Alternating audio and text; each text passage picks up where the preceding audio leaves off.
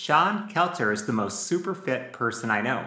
My friend Sean is a chiropractor. He's super fit, he's a weightlifter, a runner, a P90X fan, a guy who plays multiple sports, a sincere Christian, a happily married husband with 3 kids, a reader, and someone who has made a lifelong study of all things health.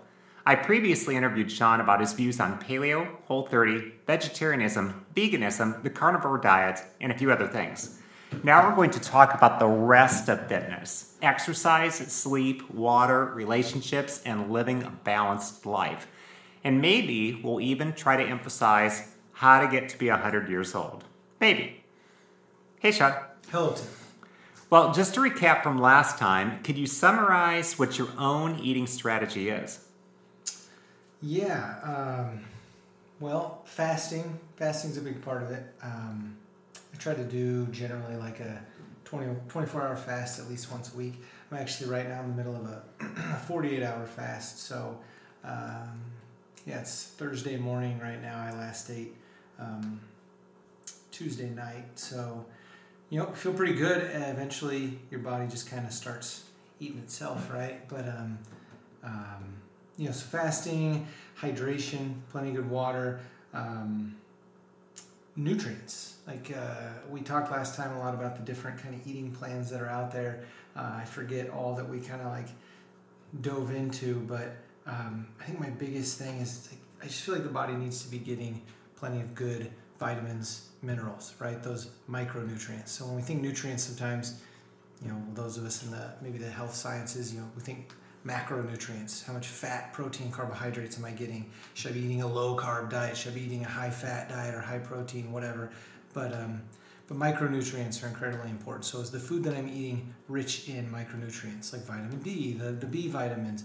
Of course, different people at different ages, different genders have different needs. Like if a woman's pregnant, she needs to make sure her body's rich in certain minerals and vitamins. So, and vitamins are called supplements. I don't mean to jump off into a little tangent here, but vitamins are called supplements because they're meant to supplement your diet, right? They're not meant to take the place of your diet. They're meant to supplement your diet. So you eat a good balanced diet and then you take a good multivitamin, because we just know that maybe the ground that our food is growing in, if we know where that ground is, we doubt sometimes that maybe it's as full of nutrients as it used to be or as it should be. So we say, this apple that I just ate maybe isn't as rich in vitamins and minerals as an apple from 300 years ago or something like that. So we, in fact, I think we know that that's the case, is that we're just not getting the same punch from the fruits and veggies today. And but people just also aren't eating enough fruits and veggies today. So we supplement with multivitamins. So if you can get the majority of vitamins and minerals from your diet, that's kind of how I and my wife Jamie, our family, that's how we try to eat. We make sure we get like a serving of vegetables at every meal, fruit a little bit, not too much, but just enough to satisfy those needs for vitamins and minerals. We eat a lot of meat, right? We're not vegetarian, we're not vegans. If you're listening, I'm not trying to cramp your style. It's just not for us. I personally, it's not what I thrive on.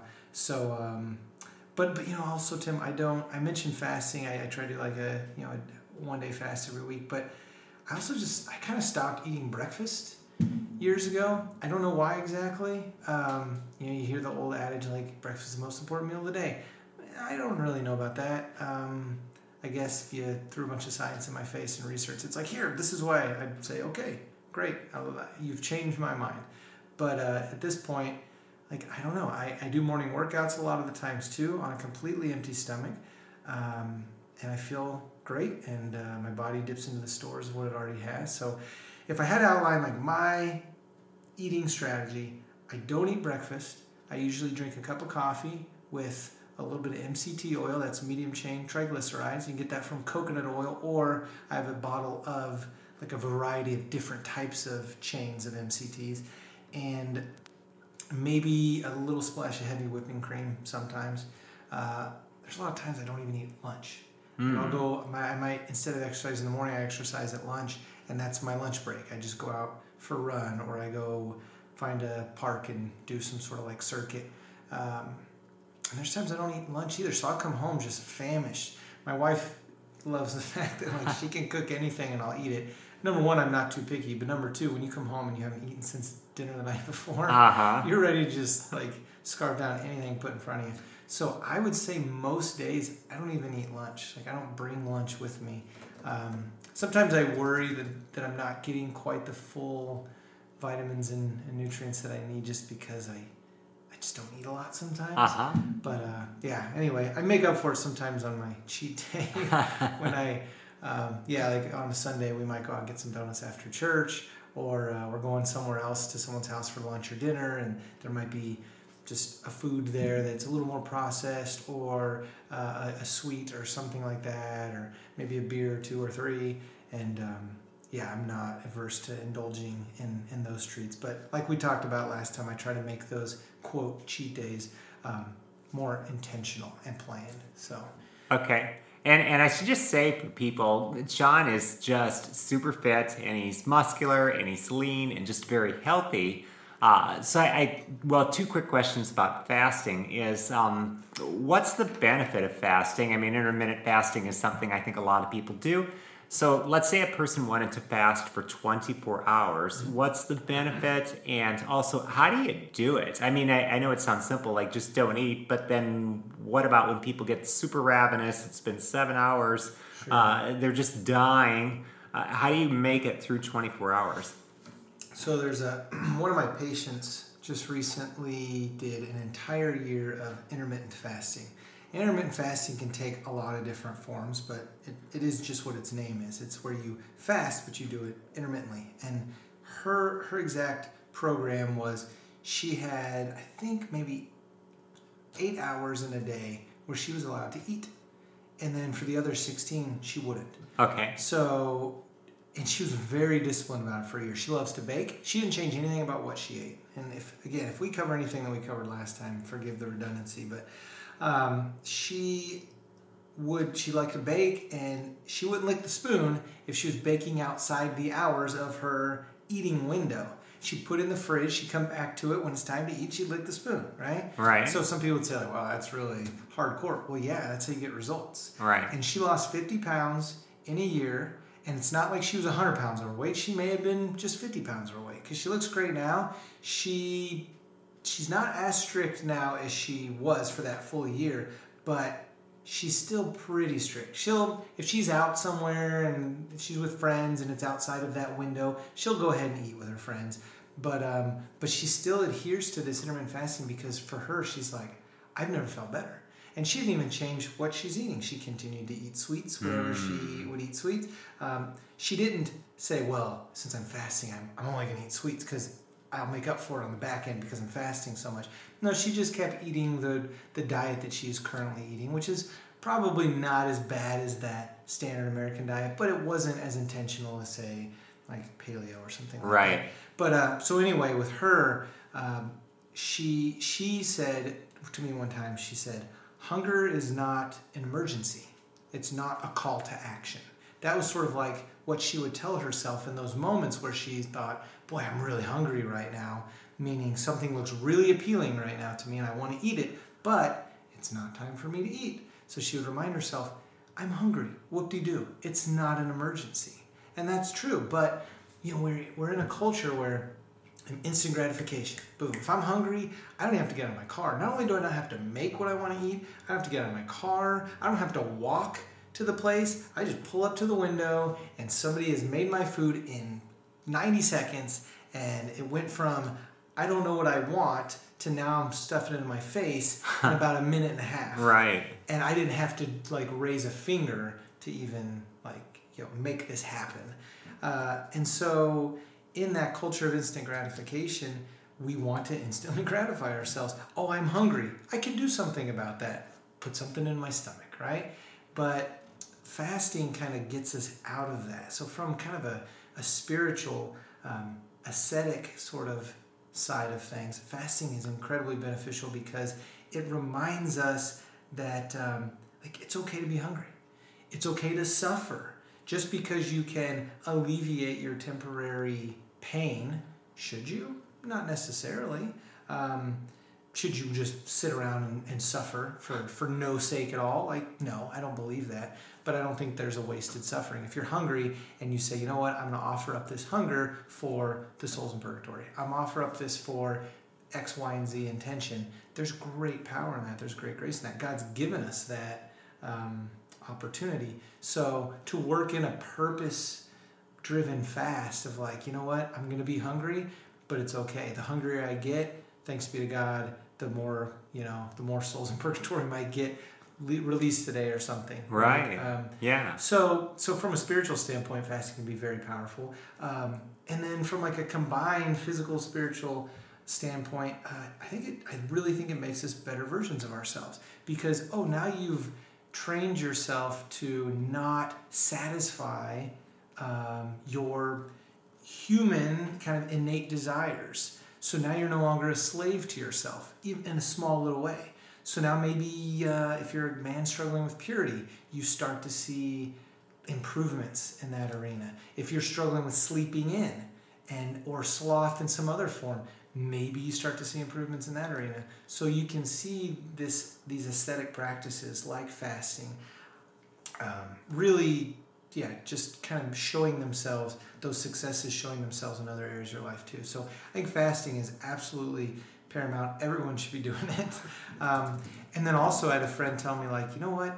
We as Catholics, like, we need to capture back these practices like fasting, because the secular world is taking these things and they're using them, they're running with them. You could go out right now, you get online and you can look up fasting, and you might find some Catholic, teachings on it, but you're also going to find all these secular sites that are all about, the benefits of fasting, intermittent fasting, look good naked, it's beach season, why don't you fast so that you look really good? So they're realizing, or if you want to like ace a test, or if you want like, this helps clear your mind or something, they are using these, but they're completely just ripping out the spiritual side, because they don't care about that side.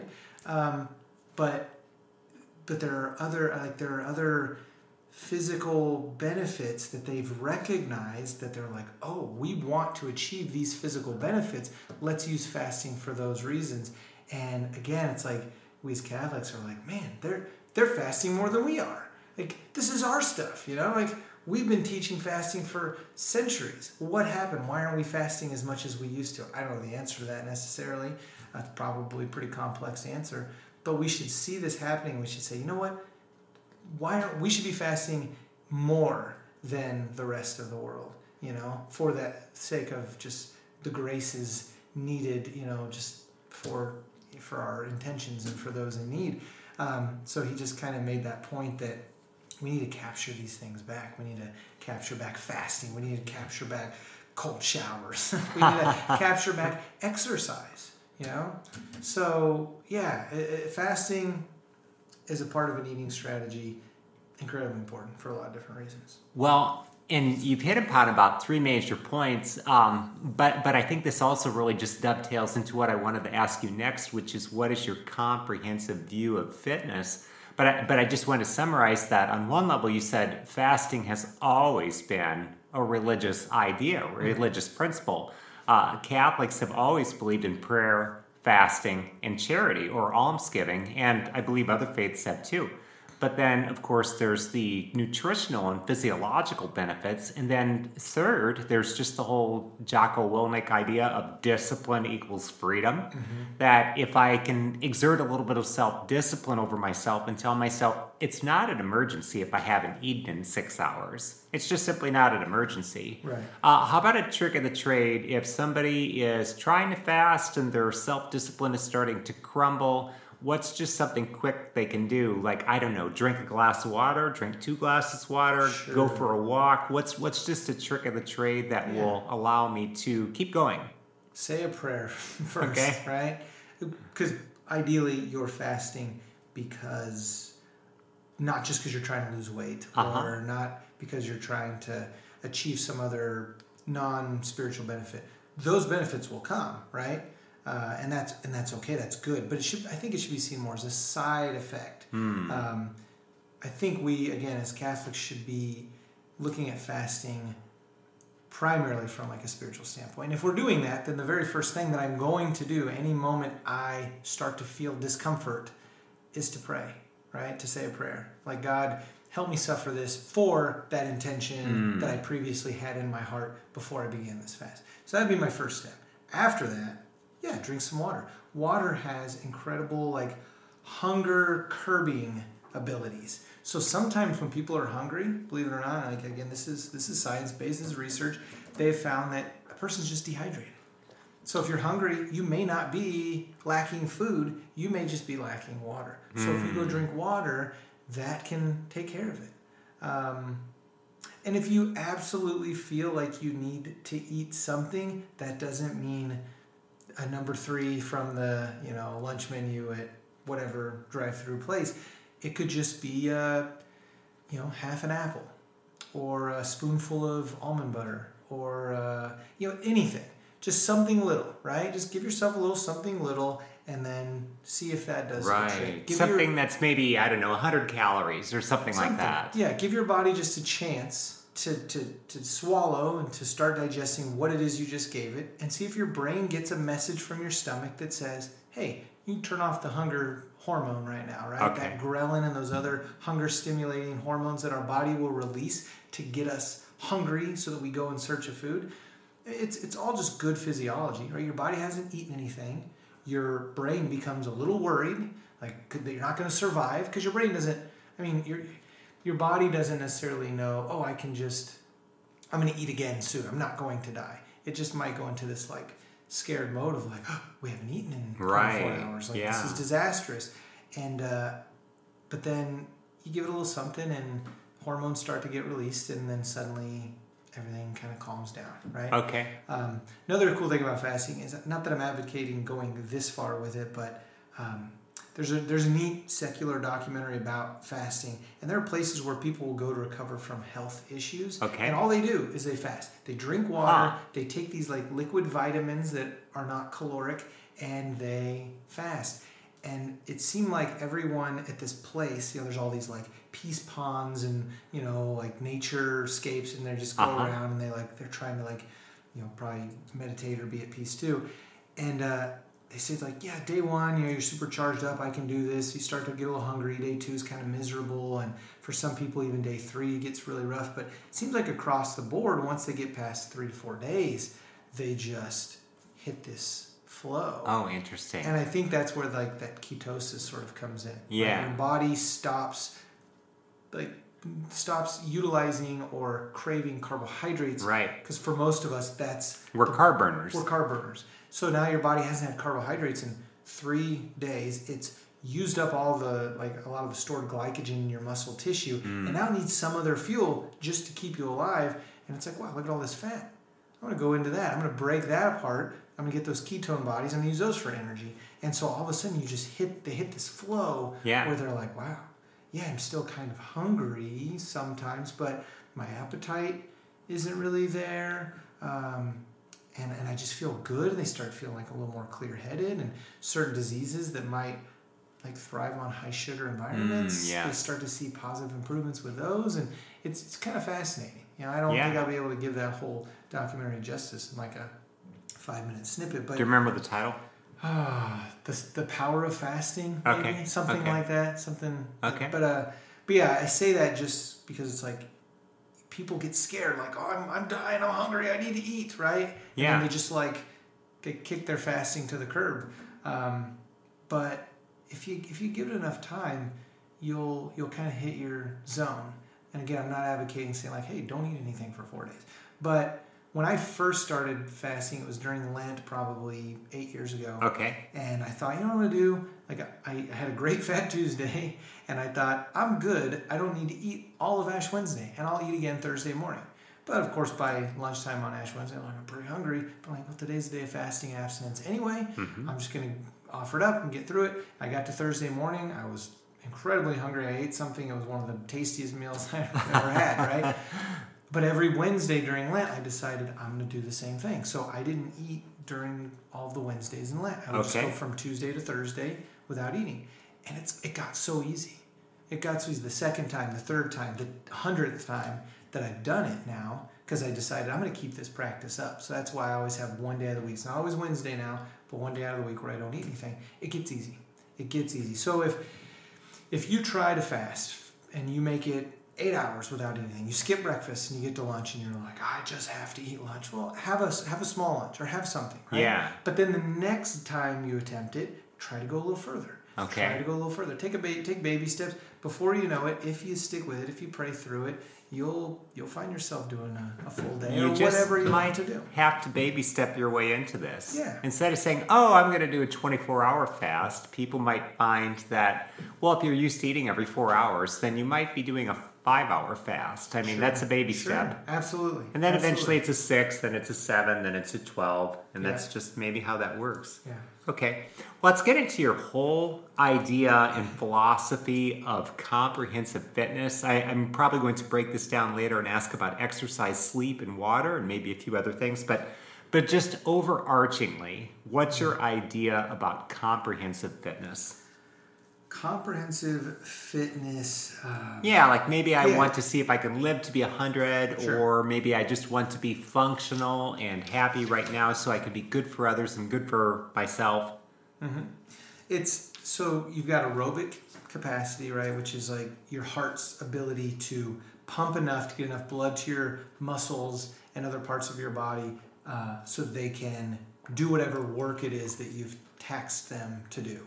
So if you want to go for a run, if you want to lift some things, if you want to just vacuum the entire first floor of your house without stopping or something, like people are going to be at different fitness levels and capacities based on age or deconditioning, etc.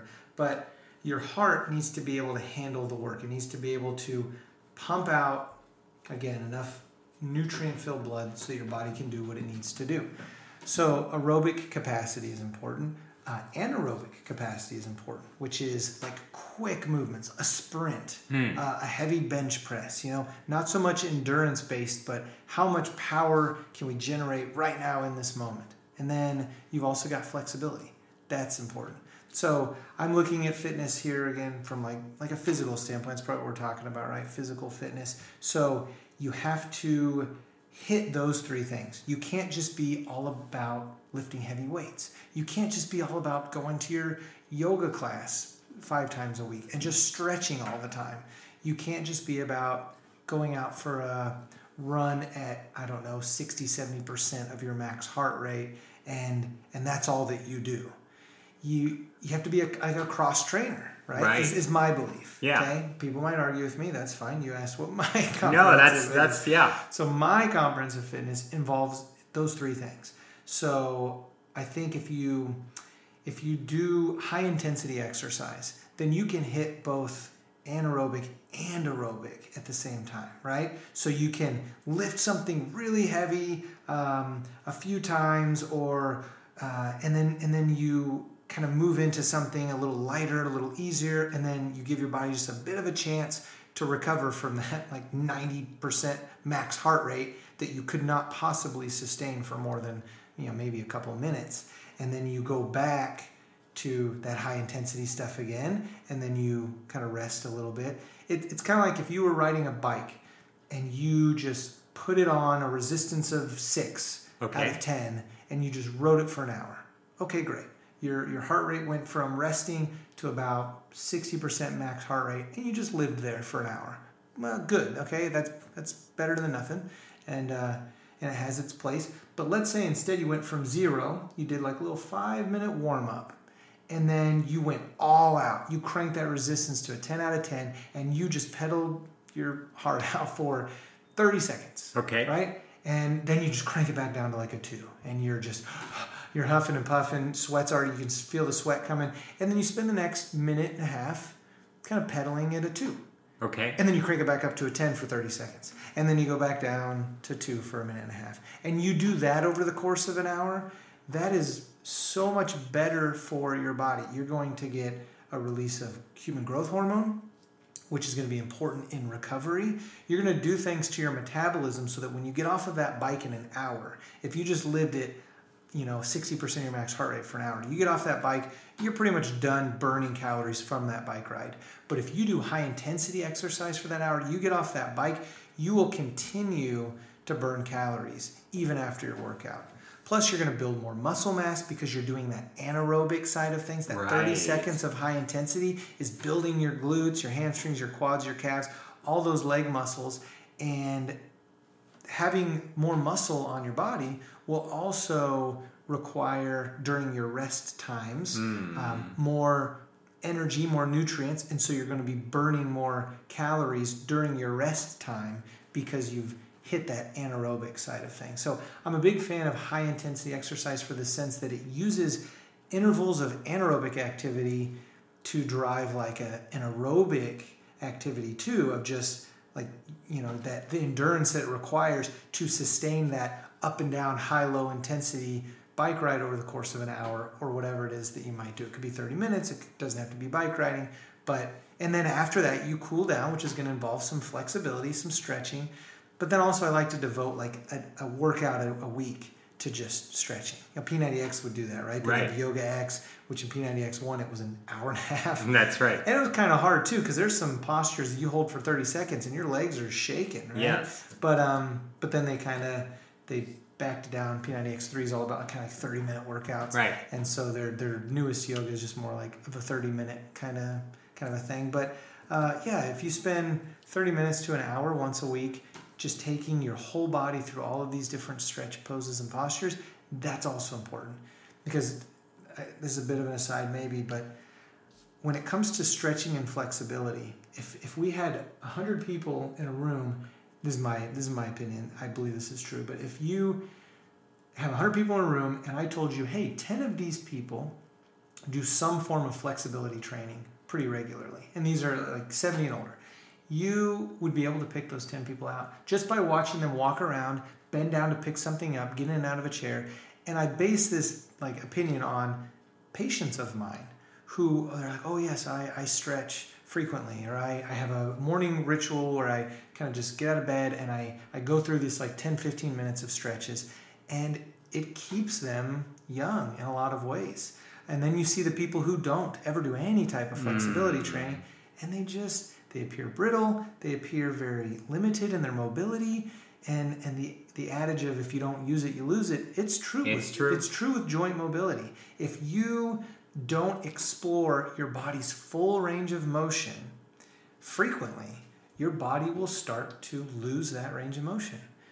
And it just goes downhill from there. The joints are healthiest when they are moving fully. Oh, interesting. That's a little nod to chiropractic care too. That's one reason I think chiropractic care is so important, and I chose to be a chiropractor, is a fully movable joint segment. Not a hypermobile, but also not a hypomobile, which means like not moving enough. You want it to be fully movable in its normal range of motion. That is the healthiest joint. So if we want to stay loose, limber, healthy joints, we have to stretch. Okay. So we talked about stretching, and then we talked about, I think, cardio in the sense of I want to go fast, then I want to go slow, then I want to go fast, then I want to go slow, do some interval training type of a situation. How about weights? Yeah, weights. Strength training. It depends on what your goals are. So we won't get too far into this. I can tell you right now, I think it's almost been 20 years, which is ridiculous. It's been probably about 15 years since I was at Washburn studying exercise physiology.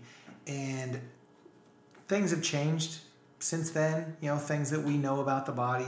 I haven't kept up on all of the exercise physiology research, but generally speaking, if you want to build muscle, it's better to lift heavier weights, fewer repetitions. Yes. Right? So if you want big biceps, don't grab 20 pounds if you can lift 80 and just go. Right. Don't do sets of 10 or 20 or 30. Grab the heavy weight, grab 60, 65, and do 4 or 5. And then take a break and then do 4 or 5 more. And it's all about kind of like muscle recruitment and muscle damage. One thing that's kind of changed, and this is why I say generally speaking, is I have heard over the past handful of years that if you grab those 20 pounders when you can do 80 and you rep those things out until your arms are totally gassed, so basically you do like 70 reps and your arms, like the first 40 are no big deal, then you start to get a little tired. Right. And then by, 70, somebody walks in and they see with a 20-pound weight that you can barely lift, and you're like, I swear I'm on 70. Like, I didn't just start. But that will recruit just about every spindle of muscle in your bicep, and that will also lead to increased growth, right? So you can get those big arms from doing lighter weight if you will go to fail. Okay. So, but we have to go to the failure point, is what I'm hearing. Yes, you have to kind of reach a point where, failure means you have no longer any muscle in that area that is capable of contracting with the rest of the muscles to lift this weight. The muscles are just done; they're gassed. Right. So, if you, the reason you can do 4, 5, 6, or 20 repetitions is because your muscles, in one way, are conditioned, but also they have enough fuel in them to just continue to work. But then finally they reach a point where you're like, they're not working. There's no more. There's no more. And so you've now sufficiently recruited them, so there's neurological power there, because now every muscle has been reminded how to work. Because generally I drink this water, I lift this cup, maybe 3% of my shoulder and bicep muscles are working right now.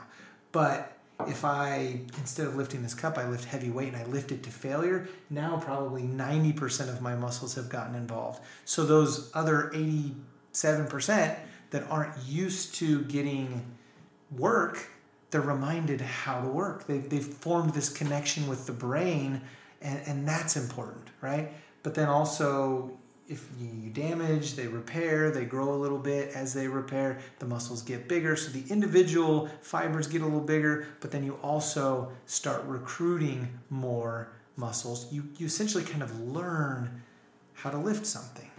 Sorry if we might be getting way off topic. No, this is good, because, the three big categories I think we mentioned were cardio, flexibility, and weights. Yeah. So, and with cardio, I'm hearing do interval training and maybe sprint till failure, so to speak. With flexibility, I'm hearing that it's just very important. And we can't leave it out of the equation, especially if we want to be 70, 75 and just be able to spring from the chair. I was hearing a story about an 89-year-old movie director. And this younger guy who was super fit, who was the star of the movie, maybe about 40 years old, something like that, but just super fit, was just saying it's just ridiculous how spry this guy is. He's out there demonstrating to us. There was a scene where somebody is supposed to fall backwards, and he was demonstrating to somebody who was 40 years younger. He would physically do it himself. He would fall backwards, and then he would just spring right back up. And the man is 89, Clint Eastwood. So just amazing, that he can do this. But he's spent a gigantic chunk of his life trying to stay in decent condition. Yeah. So I just think that we're hitting, I think, the major things. Cardio, flexibility, and strength. And with strength, I'm hearing lift till failure. Yeah. So if all I have is 20-pound weights, sure. and if I'm Mr. Universe, and if I can do 1,000. But I can't do 1,001. Well, maybe I've got to do 1,001. Right. I've got to reach that point where I just drop over. Right. It can be really difficult to lift to failure, right? I kind of think of that football coach standing over you yelling like, "Come on, one more. You can do one more of these, one more of those," and you think, "I cannot," but they make you, and you find yourself doing 4 more. You're like, "Wow, I didn't know I had that in me," right? So having a partner to exercise with is beneficial. If you're not able to pull out that one more rep by yourself, to have someone telling you you can do one more, I think that's the hallmark of a good coach, a good motivator, someone who leads you outside of your comfort zone and continues to kind of push you along a little bit. But they also recognize when you've had enough, right? Because, you going to failure it's a hard thing to do. I don't do it a ton. It's not like that's how I lift all the time. You and I went for a little workout before this. We certainly didn't work out to failure. We had a nice we did some push-ups, some squats, some lunges in the driveway. We jogged down the road to a park. We did some lunges in the grass. We did some pull-ups on the playground equipment. We did some push-ups with our feet up on the bench, right? But we never went to failure. No. So you don't have to always lift to failure. Right. I guess is an important Okay. message. Sometimes it's enough to just do some push-ups, do some squats, do some lunges, do some pull-ups. And that's, I think, another important thing about strength training is you got to get every muscle group involved. Don't be that guy at the gym with the huge upper body and the chicken legs, right? But also, if you like a particular sport or activity, if you're a soccer player, if you like to run obstacle course races, if you like to ride horses, if you like to bowl or play golf or whatever activity you like, the demands on your body are going to be different. And so don't be afraid to specialize in that regard, right? Yeah. So you could lift for soccer. Yeah. That kind of thing. Or you could run for powerlifting. Something. Yeah. Something You like could that. get your specialized program Yeah. so you could kind of do what you want. Right. Well, okay. Some people do try to balance things out. They think about things like flexibility, power, speed, coordination, agility, balance, and accuracy. Mm-hmm. Do you have a method or plan where you try to balance all of these things out? Yeah, I think what we already talked about with the getting your cardiovascular training in during your strength training by doing high intensity intervals, that works on power and speed at the same time maybe. Or it's neat. You'll get into again very specific exercises. If you really want to focus on speed, then going out and jogging is not what you want to do. Right. You want to do repeats at the track or somewhere else where you're like, I'm going to run 200 meters 20 times, and I'm gonna time myself. This is kind of what I do during my running training. I have a day where I do a tempo run, which is like a higher pace. I have a day where I run sprints. I have a day where I run hills. So the day where I run sprints, I started out with running 12 200-meter repeats. I'm going to run these in X amount of seconds, and I'm going to give myself X amount of time to recover between each one. And then you just keep bumping that up. And now I'm up to 400-meter repeats. And of course, I don't run as many as I was running with the 200 meters, but I'll kind of start working up to, 1 week I'll run this many reps. The next week I'll run some more reps. I'll reduce my recovery time. So different things, different activities are built more towards speed, are built more towards power, which, power is like how quickly can I get this thing off of me? I forget the physics equation, but I think power has to do with force and speed. So if I can lift something that's heavy, it requires force, like mass times acceleration. Yeah, that's what it is. So I'm going to push this thing, and there's an amount of force, but the quickness with which I push it, right? That increase in acceleration or something, it's more of a power generation output, right? So power is important for a lineman. An NFL lineman needs to be very powerful in his bench press because his job is to push somebody quickly off him, right? I'm keeping you away from someone, or I'm getting you out of the hole where this running back needs to run through. I need to have explosive power in my upper body and in my legs, because that's where my power is kind of coming from, is from my foundation, my legs. So they're going to do specific exercises to work on having more power. Flexibility may be important if you're a gymnast, obviously, right? Or something like that. It's important for everyone, even that NFL lineman, but to different degrees. I think during strength training, compound movements, functional movements are important. So a bicep curl, like a one-armed bicep curl, is not a compound movement really, and it's not that functional. But to grab weights, to bend, just to squat down, grab weights off the floor, stand up with them in the same movement, curl them up to your shoulders, push them up over your head, bring them back down, maybe kick them back with your triceps, do a lunge with one leg, a lunge with the other leg, and then squat down and drop the weights, and then maybe do a burpee, right? And then that'd be like one repetition.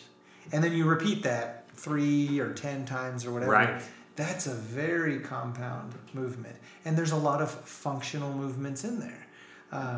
So I'm a big fan of compound functional movements. I think those are very important. Those are going to be important for coordination, for balance, because you're using your core a lot during that type of a movement. You don't need your core when you're doing a single arm bicep curl, really. Right. And a lot of folks don't even use their core when they're doing a 2-arm bicep curl. You see a lot of body movement trying to help cheat that weight up, you know? Right, bad form. Yeah. Bad form. Yeah. So I think... bad form, that's just, I don't know, they told me back in the day, hey, that's just a sign of ego because you don't want to take any weight off of the bar. Right. So you're doing all this stuff that's bad for you, like arching your back. Sure. And I guess throwing your spine out of whack. Yeah. Just not so good. Right. I would agree. I'm not saying that if you ever saw me doing strength training that you wouldn't catch me cheating once in a while. When you're lifting to failure, you find yourself trying to just get every ounce of energy out of your body you can to finish that last repetition. And I'm okay with cheating there. Some people might disagree and say, if you have to cheat, then you shouldn't be lifting that weight. You don't want to hurt yourself.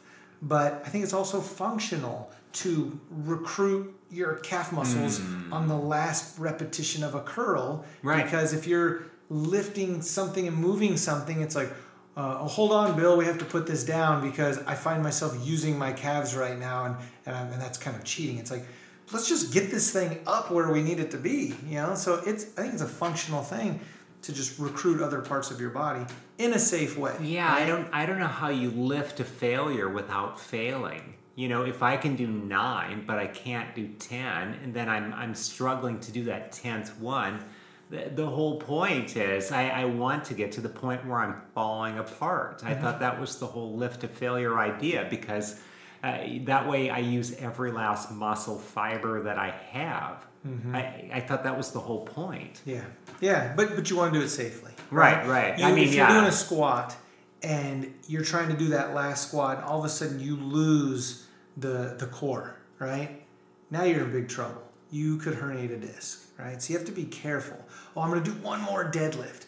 No, you're not, because your back was bent pretty significantly during that last one. That was the fail. I'm not letting you do, letting you do another one. If you can't do the deadlift with the correct form, then you don't need to be doing it. Get weight off of that bar, you're going to hurt yourself, right? You can lift to failure, but the moment your form starts to go and your body mechanics are like now in danger, that's where that's when failure. You already hit the failure. Yeah. So like if I could do 9 and if I failed on 10 with sloppy form, then don't do 11. Yeah. That's kind of what I'm hearing. Absolutely. Okay. Yeah. Okay. Let's before we get into other things like sleep and water, advice for core of your body. That's a really good question, and I have what I think is a really good answer. Sit-ups are not a core exercise. Okay. Something that I've learned in kind of my chiropractic studies is sit-ups will trash your lumbar spine. Flexing your lumbar spine under load is a biomechanical no-no for your lumbar spine. It stresses the discs, it bothers other parts. It just shouldn't be done. So if you're doing sit-ups currently as a part of your fitness plan, don't do them. Don't do them anymore. Sit-ups only work this muscle group that's called the rectus abdominis. Those are your 6-pack or 8-pack muscles, right? And it can be very appealing to have big 6-pack or 8-pack muscles, but you can get those with crunches. You can work the rectus abdominis by doing crunches. You can work your lower abdominals by doing leg lifts and flutter kicks. Okay. None of those flex your spine, your lumbar spine. When you're doing crunches, your lumbar spine will stay flat on the ground. It's not bending. When you do a sit-up, you're bringing your lumbar spine up off the floor. It is curving the other way. It is flexing under load. And, 1, 2, or 1,000 isn't going to wreck your back, but you do sit-ups as a part of your general workout routine over the course of 20, 30 years or something. At some point, something bad is going to happen. So I should be doing flutter kicks and leg lifts and crunches. You should be doing side planks and planks. So again, flutter kicks, crunches, not necessarily core exercises either, at least not to the same degree that doing bridges. If you don't know what those are, just look them up. Planks, side planks. And you can just throw in a lot of different variety there, right? You don't have to just sit in a plank. Like you can do a plank for 10 seconds and then lift one arm up and reach to the sky with it and kind of turn your body into a side plank, come back down. You want to throw in a push-up, you can do a quick push-up because while you're in a good push-up form, your core should be engaged You should feel your glutes and your quads very tight when you're in a push-up position, and then hold that position for a little bit. Reach up to the sky with the other hand. You don't have to just sit there in one place, although you can. You can do 30 seconds of a front plank, then move to side plank position, do 30 there, do 30 there, lay on your back, bring your rear end up off the floor, make a straight line from your shoulders on the floor up through your hips, which are off the floor, to your knees, which are bent at about 90 degrees, and then your feet are flat on the floor, and stay in that position. And then you can maybe kick one leg out for a little bit and down, and kick the other leg out. You might feel that in your hamstring doing a bridge like that, but it's okay. Hamstring's part of the core. Your glutes are a big, big, big part of your core. People think core, they think the six-pack muscles. Right. And that's what I'm saying is that's not your core. So if you want to work out your core, work your glutes, work your rectus abdominis muscles some with some crunches and something safe, but work your obliques, work your transverse abdominis, which is a deep layer of muscle that is kind of like, you think of a weightlifter's belt or a mover's belt. Okay. That's basically someone throwing on an extra layer of transverse abdominis outside of the skin. How do you work that? Transverse abdominis is good, like side planks are good Side for planks. that.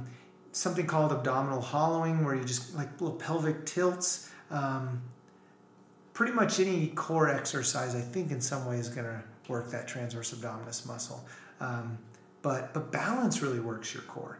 If you Stand on one foot. yeah, standing on one foot, like that's going to engage your core in some degree. So you remember in P90X3, they started to they would do bicep curls or shoulder press, but you would also stand on one foot while you were doing it. That's right. Because it's like, well, we could stand here on 2 feet, or we could stand on 1 foot, and that's going to kick it up a notch. All of a sudden, like, I can't cheat, right? I can't swing my body around because I'm on 1 foot trying to balance.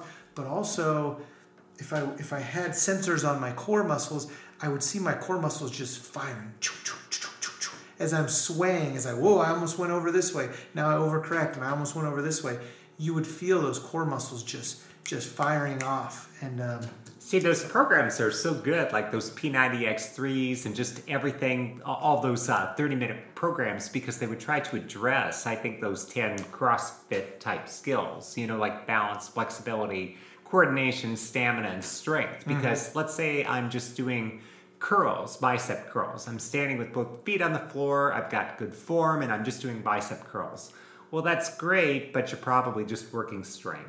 But if I stand on 1 foot, then, okay, now this is going to be humbling. Instead of lifting 40 pounds with a bicep curl, I might be forced to drop down to 5 because my balance is so crap that, I'm just wobbling, stumble, fumble. I'm on 1 foot. But after a while, now I've worked on my balance. I've worked on my coordination, I've worked on my strength, and maybe I'm huffing and puffing and sweating, so I'm working on my stamina.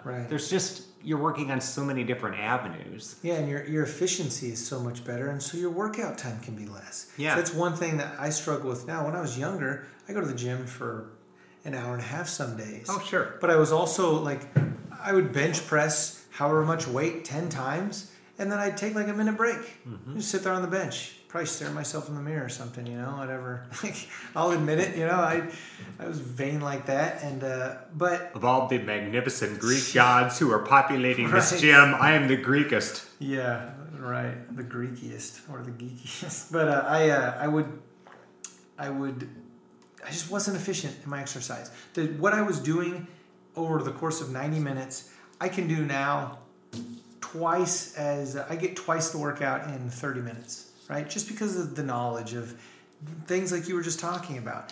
I don't have to just sit here and do a bench press. I can do a bench press, and then I can superset it with a different muscle group. I'm going to go over and do squats, and then I'm going to come right back to doing bench press because my chest is recovered. I wasn't using my chest when I squatted, but I also kept my heart rate up, so now I'm working my cardio system, which means I don't have to strength train and then go over to the treadmill and go for a jog to work my cardiovascular system, right? That's right. So it's good to have this knowledge because it's now that I'm married, I don't want to spend all of my time working out. In fact, I rarely work out when my kids are around.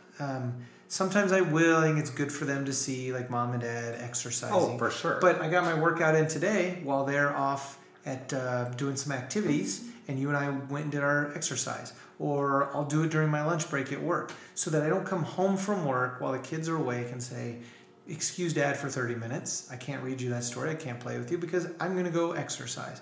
Well, I'm doing something good for them by staying in shape, but I'm also taking time away from them. So I need to find time to exercise.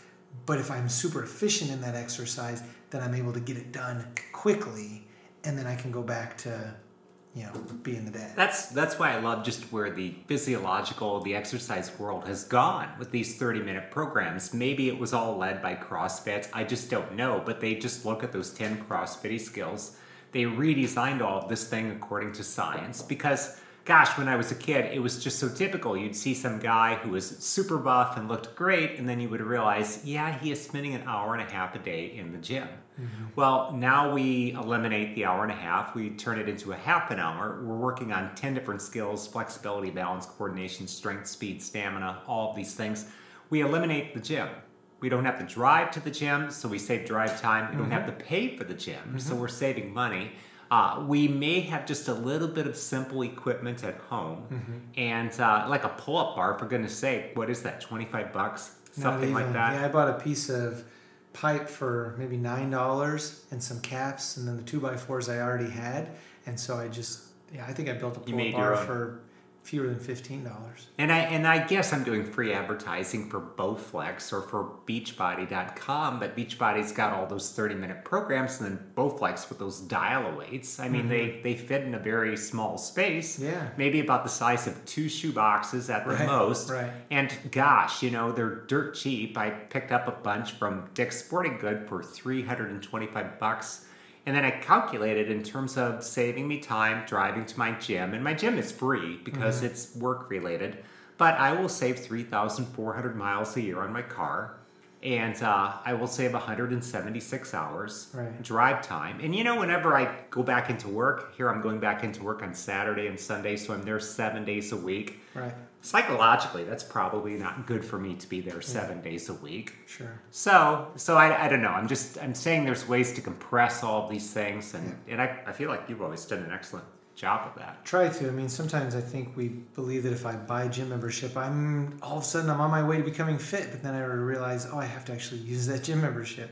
But same thing, if I build a home gym with some of those Bowflex, which I have some of those, and a pull-up bar and other things, which like my home gym is, you've seen it. It's like a box. I mean, there's not much in there. Yeah. And there's not much space in there, but it's everything I need. The most important thing it has is gravity. So if you've got gravity, you've got the ability to exercise. But just because I built a home gym doesn't make me fit either. I actually have to use that too. So we buy the fanciest equipment, we get the nicest gym memberships, and then we don't use them, and then we don't get fit, and then it's like, what happened there? So you don't need complex programs and complex equipment.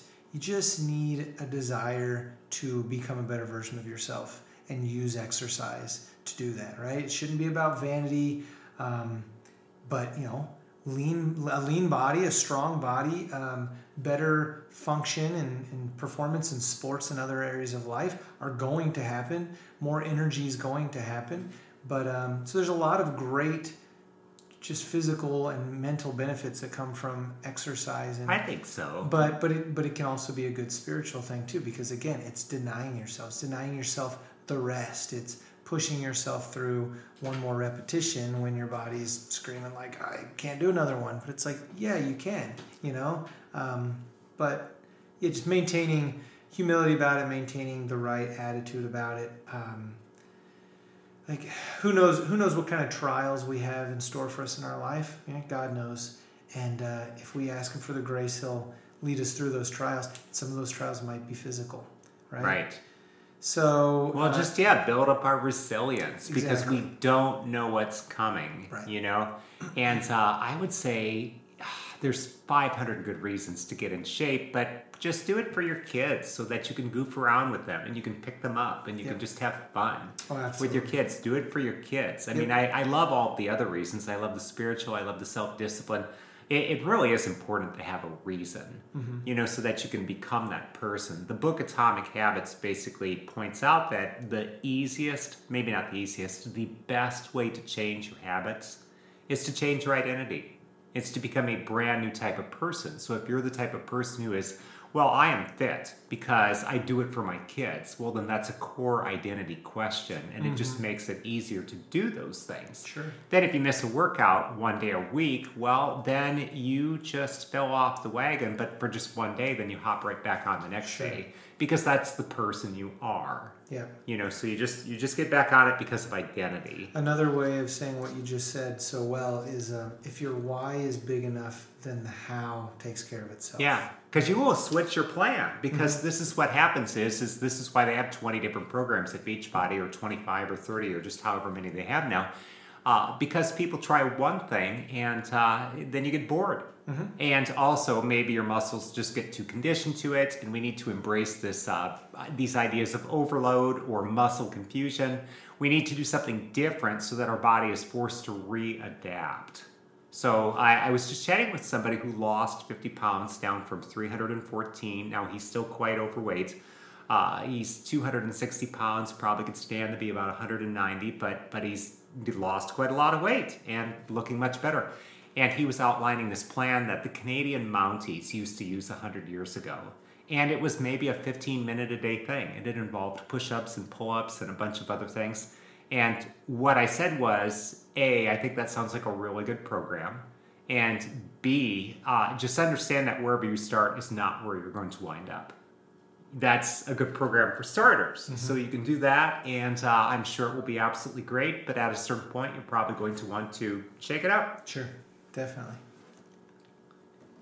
Okay, so let's shift over into the topic of sleep. Yep. I was listening to a world-class Ironman one time, and he was saying the one thing that people won't do is they won't sleep. And that was his secret sauce. That was how he would win. Yeah. Thoughts on sleep? Well, you and I were talking about it before we kind of got on air here, and there are going to be some people who tell you, like, there's some very high-performing individuals who sleep 3 to 5 hours. Tony Robbins is one of them, supposedly. I've never asked him face-to-face, how much do you sleep? But if the internet is to be believed, then Tony Robbins has said that he generally sleeps 3 to 5 hours. There's another guy I remember hearing speak in chiropractic school named John DeMartini. He is also like a 3 hours of sleep a night kind of a guy. I don't function on 3 hours of sleep. I personally need about 7. Common knowledge across just kind of healthcare is going to be 7 to 9 for an adult, right? Kids have different needs, maybe elderly have different needs, but for you and me and for the general common adult, 7 to 9 hours is all you should need. So you can play around with that. If you usually sleep 9, try to sleep 7. See how you do. Maybe you'll actually do better, and you'll realize, wow, it's 2 hours I just stopped wasting every day, and it's improved my life. But quality is important too, not just quantity, of course. So how do you sleep? Do you toss and turn? And there's going to be a lot of different things that we probably don't have time to go into. Like, is my room dark enough? Am I eliminating screen time X number of minutes or hours before bedtime? Am I not reading like stressful, not bad stress necessarily, but exciting literature, or watching a very exhilarating TV program right before bed? Is my mind just racing because of all these tasks that I have to do? So there'll be tricks where you get out of bed, you write down all these things, and then you go to bed and you're like, oh, I did like a brain dump or whatever they call it, and now I can just relax. To sleep, right? Go to sleep. We've got a 4-year-old and a 2-year-old and the baby on the way. Sleep is uninterrupted sleep is a hot commodity around these parts, which is fine, right? So I don't know. My sleep quality is not always great, but also building that habit's important too. So in our house, we get to bed by 10 o'clock, Jamie and I, so that I can be up by 5 and I can do my mental prayer and kind of start my day that way. If we don't get to bed on time, then we don't wake up on time. And it's just, I would say, quick answer, just try to get 7 to 9 hours and just look into how you can improve your sleep by reducing screen time before bed and all those other things that we talked about. Good nutrition, of course, is going to be important. All of these health things, they play an important part. If you're not exercising, then maybe you're not as tired at the end of the night, or maybe your body doesn't collapse into sleep as well, because it's like, well, what do I need to recover from? Sitting on the couch all day and eating snacks. So right. If I'm not getting any activity, and if I'm eating all of the wrong foods, then that's going to be a gigantic detriment. Sure. And then people are starting to look at pills and things like that. And so now we're just heaping, a whole bunch of bad things on top of other bad things. We're going after the effect and not the cause of the problem. It's like, lack of sleep. Well, we can drug you. But what's causing the lack of sleep? Shouldn't we focus on that instead? Is it diet related? Is it something else? So definitely want to always address and attack the cause of any health issue and not just the effect. Okay. Well, just one or two other things I just want to mention about sleep is once I hit over 40, then I ran into some rough patches and I looked up paleo sleep tips. And they were things like, hey, go to Target and buy some $10 blackout curtains. Oh my gosh, those things were a lifesaver. Yeah. Everything you said about screen time was correct. And then there were certain beverages that, like if I was going to have a beer in the day, I'd probably be better off having it at, 5 o'clock if I'm going to go to bed at 10:30, and definitely not have 3. Maybe have 1, possibly have 2. But I've even found if I don't have a beer for, say, like a week or 2, then even 1 or 2, it can cause some real damage. So there were just a lot of things that I just noticed in terms of, hey, eat the right things, drink the right things, get the blackout curtains, go to bed at the same time. One of their tips was have the room be about 65 degrees maybe. Yeah. And if you're cold, just use a lot of blankets. And sure enough, this stuff started to work. I started to sleep all the night through. So we've kind of already talked about water. Let's talk about other things like relationships and stress. And part of the reason I ask is, so I interviewed a champion Ironman. The guy came in first in his age bracket. Wow. And he will point out that, stress in relationships will definitely affect your running time. Sure. And I knew from my own marathon life that is 100% true. You could be doing everything else right. You could be exercising, you could be eating right, you could be sleeping appropriately, but if you're under a tremendous amount of stress, it would impact your performance. Right. So I would just love to hear your thoughts on good relationships, good stress. Yeah. I mean, granted, we could talk about that for 6 weeks. Sure. Yeah, and we've covered a lot. So I'll try to be brief.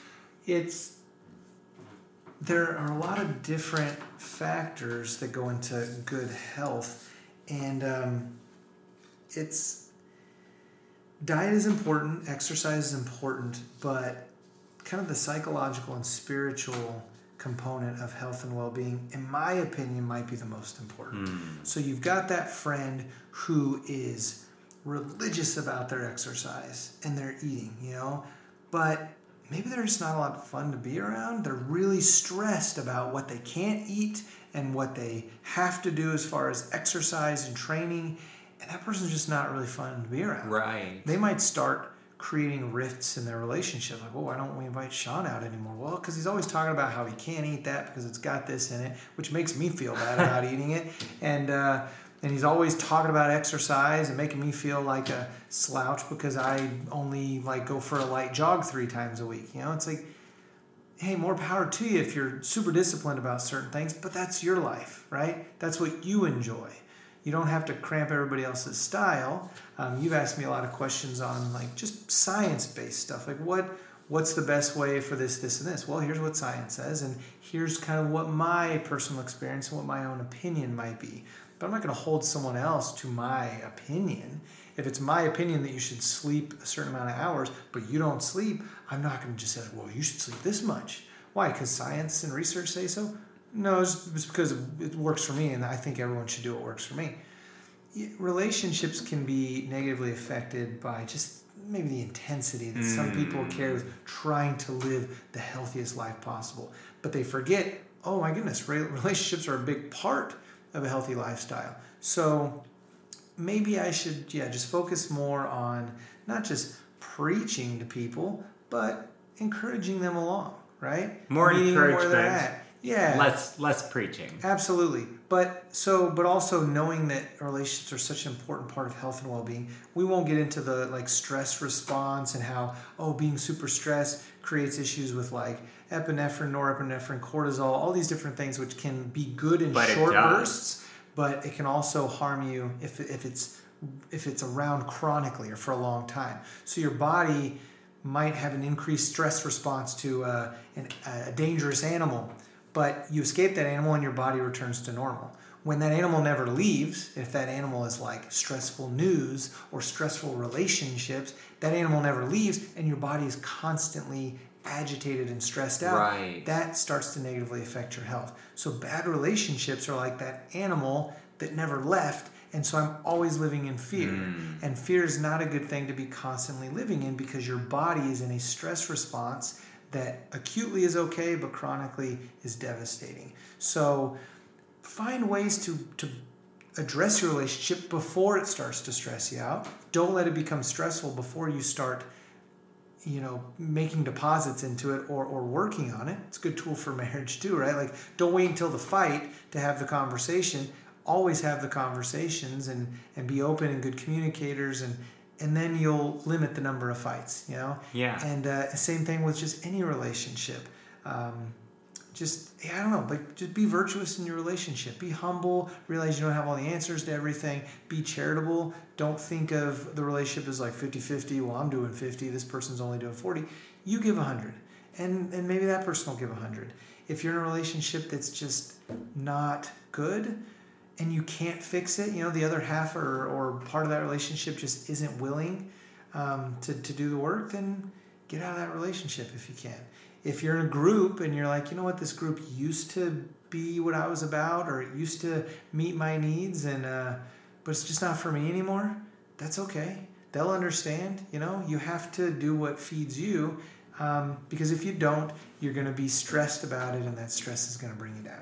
I think that's well said. There's just maybe 2 points I just really want to underscore. One is just the whole idea that friendship is 2 people or 10 people looking in the same direction together. And this is why people maybe have their tennis friends or they have their work friends. Like, let's say we're work friends, but then we don't work at the same place anymore. Well, then the friendship might end because it might have been based on work. And that's perfectly fine. So if your friends and you are no longer about the same things, then it might be time to kind of call it a day and kind of separate. And then the other thing that you kind of mentioned or hinted at was, I remember reading Mark Sisson, kind of the godfather of the whole primal movement, which is paleo, but it's more. And he said he would emphasize nutrition, exercise, but then also cortisol, which is your stress hormone. Yeah. A little bit of stress is good. Hey, it makes me like lunge for the tennis ball, but too much stress and I'm just going to fall apart. Right. And just a final story on that. I know of a friend who was just a fantastic marathon runner. And I think she had ran maybe 32, 33 marathons, something like that. But she just had been hospitalized for various health crises along the way. And I just thought she was just the greatest person. But I have to admit, she was also one of the most stressed out people I just ever met. There was always work stress or boyfriend stress or family stress or some other kind of stress. And it just ate at her. So, it was just ironic because on one level, she was maybe the best marathon runner that I knew. And then on the other level, she was just suffered from so many health calamities. Yeah. So, is there anything on any of these topics, nutrition or exercise or stress, that you feel we need to cover that we have not covered? No, I think the last thing I'll say is there's a question you had here. What is it about health that people don't know? Yes. And I had a very simple answer for that, and that is that health is not the absence of sickness. That's not health, right? So some people think like, well, I don't have sickness, I must be healthy. That would be the same as saying like, well, I'm not, like, wealth is not the absence of poverty. Right. Right? I could be at a zero net worth, yeah. And wealth is not the absence of debt. Right. Yeah, so don't look at health as, well, if I don't have any symptoms of anything, then I must be healthy. Health is kind of like that extra level. It's that abundance, right? So if wealth is like some sort of monetary abundance, then health is also an abundance. So just always strive for improvement. Strive for just small changes, right? But they'll build up. Like one of my mentors has a like small changes, big shifts mentality, Dr. Michelle Robin. And so she kind of preaches that too. Health is about doing, right? It's not about, well, I don't have these negative things, so I must be healthy. It's like, no, you need the presence of these positive things, positive relationships, joy in your life, passion, purpose, good nutrient-rich food, hydration, physical activity, right? Like, just get those things into your life. Whatever level you're at right now, just try to be better tomorrow. And tomorrow and tomorrow and tomorrow. And take breaks, rest, have cheat days, all that stuff. But just look where you're at right now and just search for a way to improve some component of your life, and you'll be healthier tomorrow than you were today. John, I think that's absolutely beautifully said, and I think we'll leave it there for now. Great. Okay. All right. Well, thank you again so very much. Thank you, Tim. Thank you for listening to this episode of Seemingly Ordinary. The biggest favor you could do for me would be for you to share it far and wide. Until next time.